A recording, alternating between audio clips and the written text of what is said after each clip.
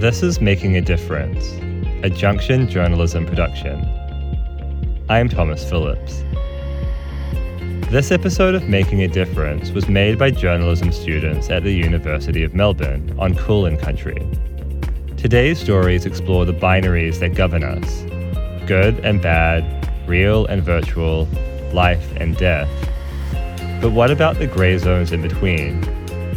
What happens when you bend, blur, or break those binaries? Our journalism students produced these stories earlier this year for an exhibition at the Science Gallery. They were made in collaboration with mentors from all the best and originally aired on The Yarn, a podcast from Melbourne University's Centre for Advancing Journalism. First up in the program, Megan Dancy on the binary between nature and the man-made. Her journey down the Yarra River taught her that Melbourne's natural environment isn't so natural after all. London has the Thames, Paris the Seine, and New York the Hudson. Great cities are defined by their waterways. The rivers that run through them are central to their identity, their soul, their history. Since moving to Melbourne 5 years ago, the Yarra River, or Birrarung, has become an important place for me as well. Running or walking along the Yarra connects me to nature, and I thought I'd come to know its trees, its water, and its wildlife pretty well. But a discussion with Melbourne Uni conservation biologist Dr. Kylie Soanes shattered these illusions. Kylie researches how humans have changed the Yarra River. It's a very different river now than it was, 200, 300 years ago. And how since colonisation, we have straightened, dynamited, and bent the river to our will. In doing so, we've made it a harder place to live for the plants and animals that depend on it for survival. Unfortunately, a lot of the changes that we made to rivers actually made them wilder in ways that were really detrimental. And so my chat with Kylie the other day left me with one big question. When it comes to our cities, is there even a difference between man-made and natural anymore? Today, I'm rugging up and walking my usual route along the Yarra River's edge, except this time, I'm looking a bit closer. I'm searching for where the artificial ends and where the natural begins. I'm starting my journey where the Yarra bends around the only island in the river, Herring Island. It's got lots of birds and it smells strongly of sulphur thanks to the mud, so it's feeling pretty natural here. I've always thought it was really nice that there's an island and a habitat for birds amongst two major roads on either side, but just a little bit of digging shows that Herring Island isn't actually a natural formation. It was built by humans in 1928 from the silt that was being dredged up from reshaping the Yarra, reshaping efforts that force the Yarra to flow a different way. I see the island now not as a refuge, but a sort of ironic tombstone that says, "Here lies the dug-up bones of the Yarra." I'm definitely starting to see what Kylie was talking about. What we've done with the Yarra is we've made it wider, we've made it straighter, we've made the edges really hard and out of concrete. And essentially by trying to control the river, we've created a separation between the river and the landscape around it, which is really unnatural and not at all how waterways tend to function. I'm about 3 kilometres up from my original start point now, and both sides of the river are now concreted. It's very straight. That's why you see lots of rowboats, and you don't really see any water birds around. I can only see about 2 ducks a little way down the river. In fact, what makes it really nice to walk next to in this area are these high, hard concrete edges to the river. Kylie says that it's those hard edges that have made it more difficult for every other species to access and climb in and out of the river. Water birds and turtles and eels and all of those animals that would have depended on the marshlands that flooded, all of that ground that stayed soggy and inundated, all of that's gone now. We cut that flooding and that soaking and that sponginess out of the landscape, either by concreting over the top of it or changing where the river flowed. So there are species that aren't able to use the landscape in that way anymore. And you can see this if you look closely enough. I'm standing on the Prince's Bridge, which is arguably one of the most iconic places in Melbourne, next to Flinders Street Station. And I usually stand up here after my walk before I tram home, admiring the river and thinking about how amazing it is. When I lived in Amsterdam, I love the canals, even though they're so clearly controlled and manufactured. But standing up here now, all I can see is one big canal where there's meant to be a wild, unrestrained river, and to be honest, it kind of breaks my heart a little bit.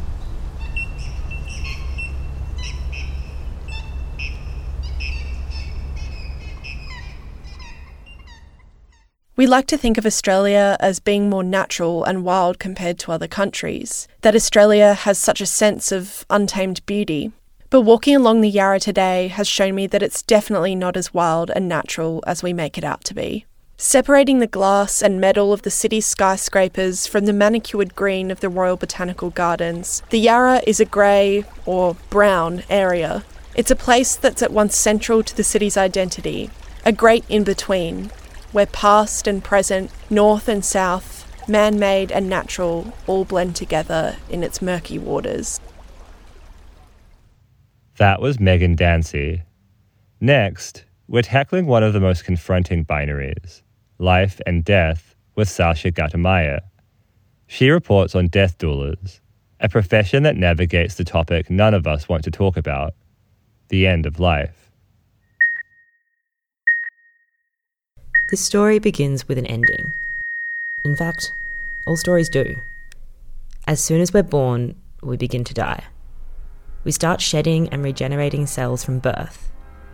According to researchers at Simon Fraser University in Canada, cognitive speed starts dropping from age 24. By 55 years old, we lose control of our DNA. Life is a constant process of death. One group of people who understand this concept well are death doulas, practitioners who guide dying people and their relatives through the last stages of their life. Like birth doulas, end-of-life doulas prepare and nurture you for this second great life transition. You know, the family hires us, and that might be the dying person. It might be a family member that hires us, that wants us to support the people around the dying person. Renee Adair is the founder of the Australian Doula College. She's a birth doula as well as a death doula. Her Instagram handle is @womb2tomb. And then our job is to be with them, but move within the system. So, you know, to sometimes advocate for the family, for their needs and wishes and desires, you know, help them do their planning, if you like, and take that information to the healthcare providers. Sometimes I feel like too, we're a bit of a translator. You know, a lot of medical jargon needs breaking down. Another person in this space is Kimber Griffith, the owner of funeral service The Last Hurrah. She provides personal and authentic end-of-life ceremonies in Melbourne. She first entered the industry as a death doula in 2012. The classic idea of a death doula is that, you know, they're there holding vigil at someone's bedside. But to be honest, at that point, the person who's dying very rarely needs you.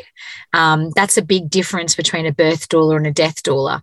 So with a birth doula, the birthing woman needs you more and more and more. And on the day of the birth, they need you there, you know.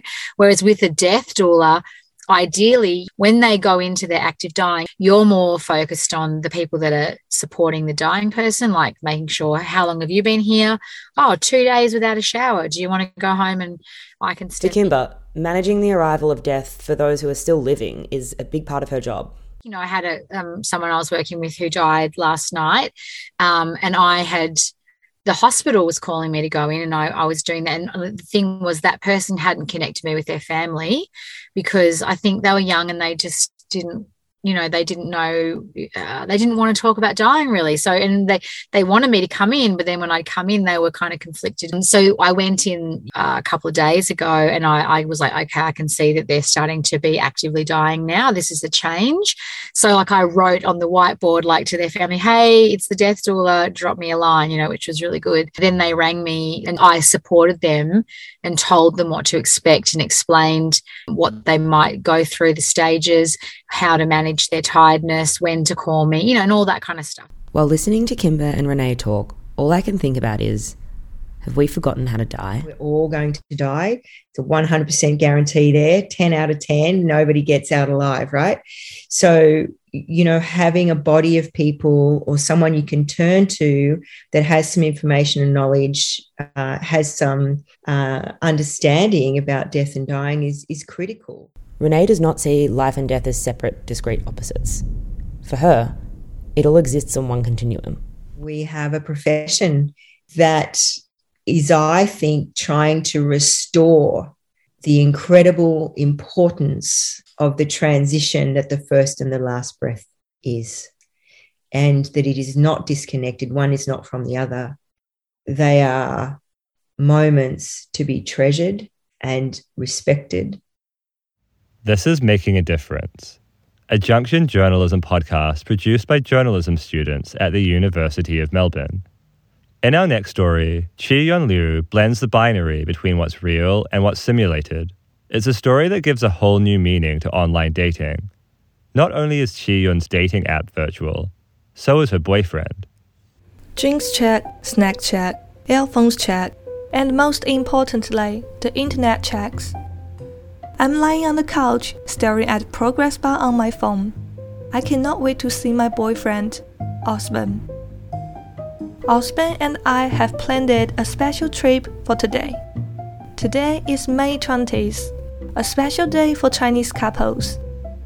The numbers 520 sound like I love you in Chinese. Sorry, it's Osman. 是我。我这边出了一点小状况，要晚点才能过来接你。Osman says he has a situation to deal with, but he promised to pick me up later. Osman is a professional racing driver. He is about 185 centimeters, has black hair and green eyes. I first met him at a fashion design competition for the Verdun Prize. He helped me to find my stolen jewelry. I never imagined that I could meet someone as cool as him in my real life. One day he got close to me and fancied my seatbelt. My heart was beating fast and my cheeks were burning. I want this man to be my boyfriend, and I know he will never say no to me. Because Osman is not human. He is one of the characters in a mobile phone game called Light at Night. Light at Night was released last year. Now it has over 10 million users. In Light at Night, I can enjoy multi-line stories with 5 characters. To cultivate intimacy with them, I can text them, call them, and comment on their posts.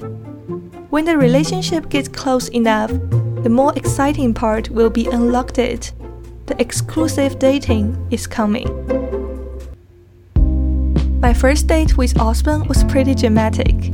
He took me to the coastal road, not for the beautiful sunset, but for a racing competition. I was in the car, trying my best not to scream. He noticed that I was nervous. He let me close my eyes and played a jazz song for me. When I opened my eyes again, he asked me to think about how to celebrate our victory later. After that day, he told me that destination of a racing car was the end of the track, but his destination was always by my side. 赛车的终点是赛道的尽头，而我的终点是你的身边。Actually, I don't know if I can see Osman today. Now I have been trapped in a small mission for a while. To start a big trip, I will have to pass it. However, I have used up all my credits to enter the mission 10 times but failed. I'm facing 2 choices: waiting for the system to restore tomorrow, or purchasing more opportunities right now. Instead of selling the games to the player, Light at Night sells credits for entering the mission. It means that recharging is not a guaranteed pass. And now each entrance is going to cost me almost $1. $1 is not expensive.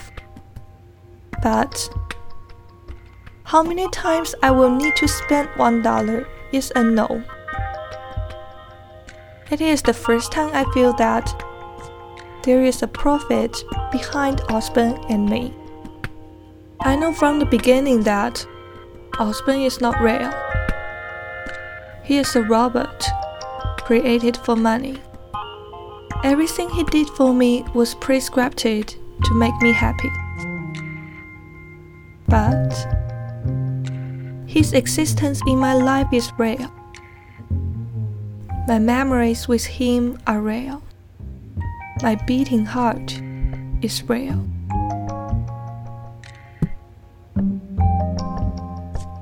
Happy May 20th to everyone. To the real me, I'm going on that virtual trip with Osborne today. Wish me luck. That was Chi-Yun Liu.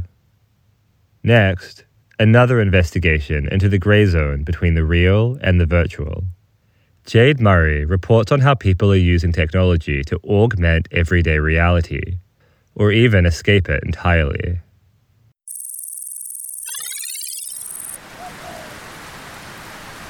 Where will your virtual escape lead you today? The snowy mountains? A night in the forest?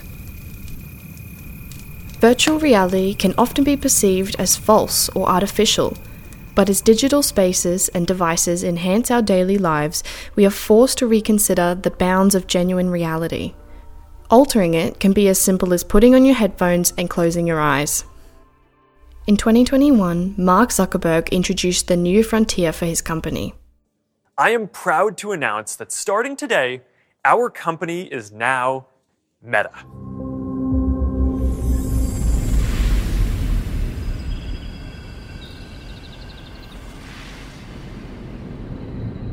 Imagine you put on your glasses or headset and you're instantly in your home space.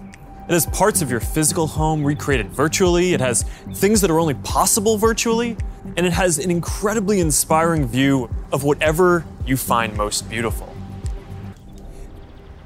I spoke to Dr. Benjamin Tagg, who researches ubiquitous computing and emotion regulation.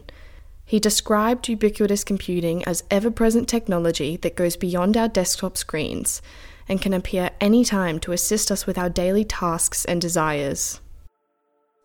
So ubiquitous computing is a whole universe. Imagine trams having these displays and we're sitting on a tram and you just don't feel looking at Melbourne CBD today. You want to be in the mountains, so you put it on and your tram, what you see is a virtual tram ride through the mountains, but you're still going home. The most personal and subjective thing we have is our emotions and thoughts. And the field of emotion regulation, digital emotion regulation, is based on the idea that in the past we basically used exercise, drugs, alcohol, sex, fighting to regulate our emotions, right? Now we use technology for this way more and more because it offers us an outlet or an input in any situation for whatever feeling we have. But with everything, there's always good and bad. The Loom is a digital art gallery in Melbourne. It's currently hosting yoga classes surrounded by floor-to-ceiling projections of digital artworks and landscapes. Today, visitors were transported to a Bhutanese monastery. There were large sandstone tiles beneath our feet, a bright pink sunrise in the sky, and the 3D surrounds of a beautiful monastery.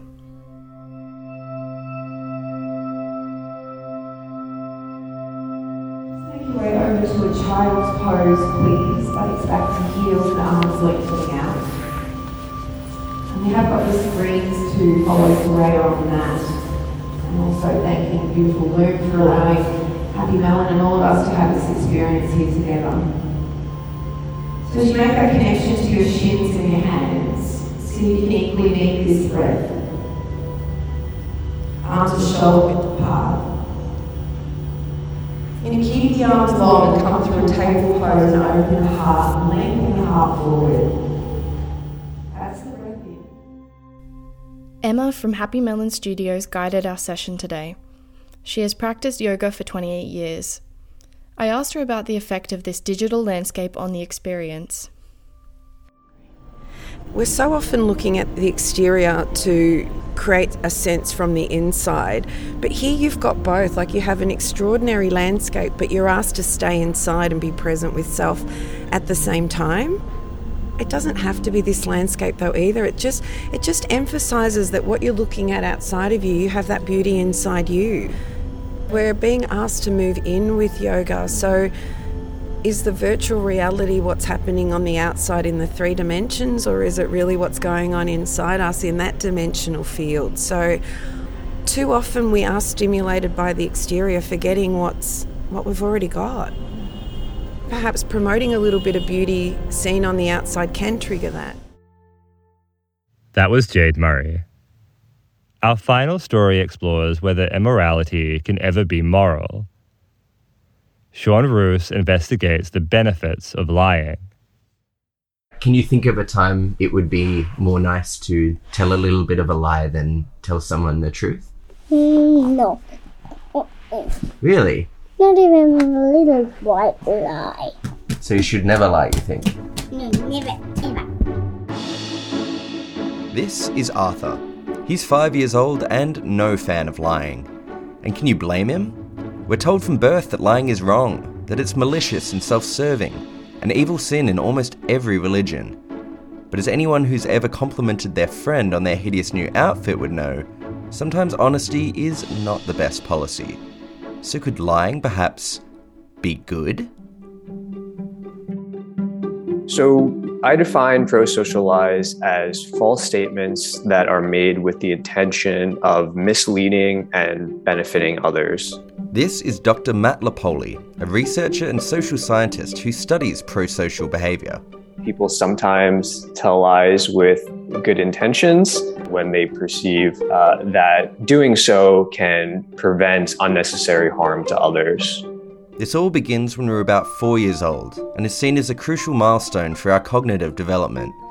As we begin to understand the mental states of others and gain empathy, we also figure out how to deceive people, both for our own gain and theirs. It seems to emerge around the time that executive functions start to blossom, because if you think about it, it requires some complex thinking to tell a pro-social lie, because you need to first understand that you have information that other people don't. And you also have to infer that doing so is going to make them feel better or to help them in some way. While on one hand we're told that lying's bad, it becomes clear pretty early that brutal honesty is not much better. Arthur's mum Jenna says this is something her 3-year-old Paddy is yet to fully grasp. We were in a doctor's surgery and Paddy noticed a lady who came in, and the lady was a bigger lady, and so he pointed that out on a number of occasions.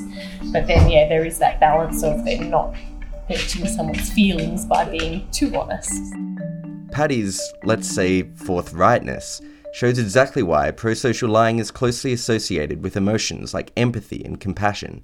But while it's one thing lying to a stranger, how about when it comes to our most intimate relationships? Surely lying to our romantic partners is bad because honesty is sacred, right?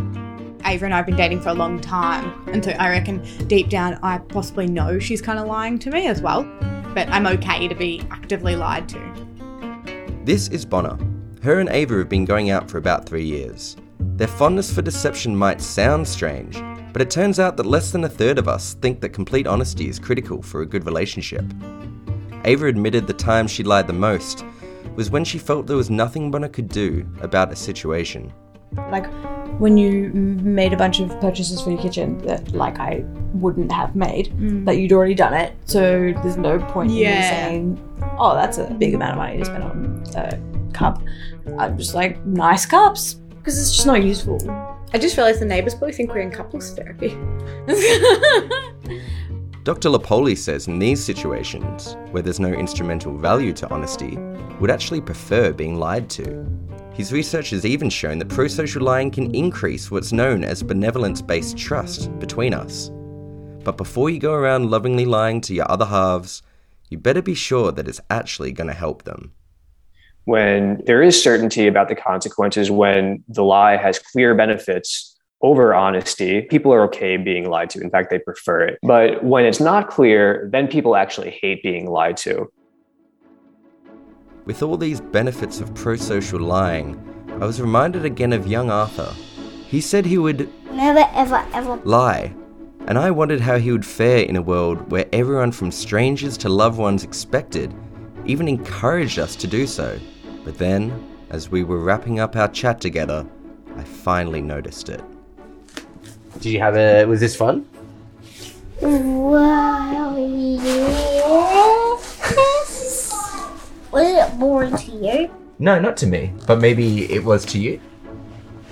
But can we talk about emojis? I didn't know what emojis were, but I could tell by his unconvincing tone and unsubtle change of topic that he'd lied, and he'd done so for my benefit. He'd lied pro-socially. And that story by Sean Roos finishes our program. A massive thank you to the Science Gallery and the All the Best mentors, Mel Chun, Daniel Simo, Danny Stewart, and Ollie Krusek. For more stories from the best student journalism in Australia, go to the Junction's website, junctionjournalism.com. Making a Difference is produced every month. You can subscribe on your favourite podcast app. And if you want to hear more work from audio journalists at the University of Melbourne, please subscribe to our award-winning podcast, The Yarn. I'm Thomas Phillips. Thanks for listening.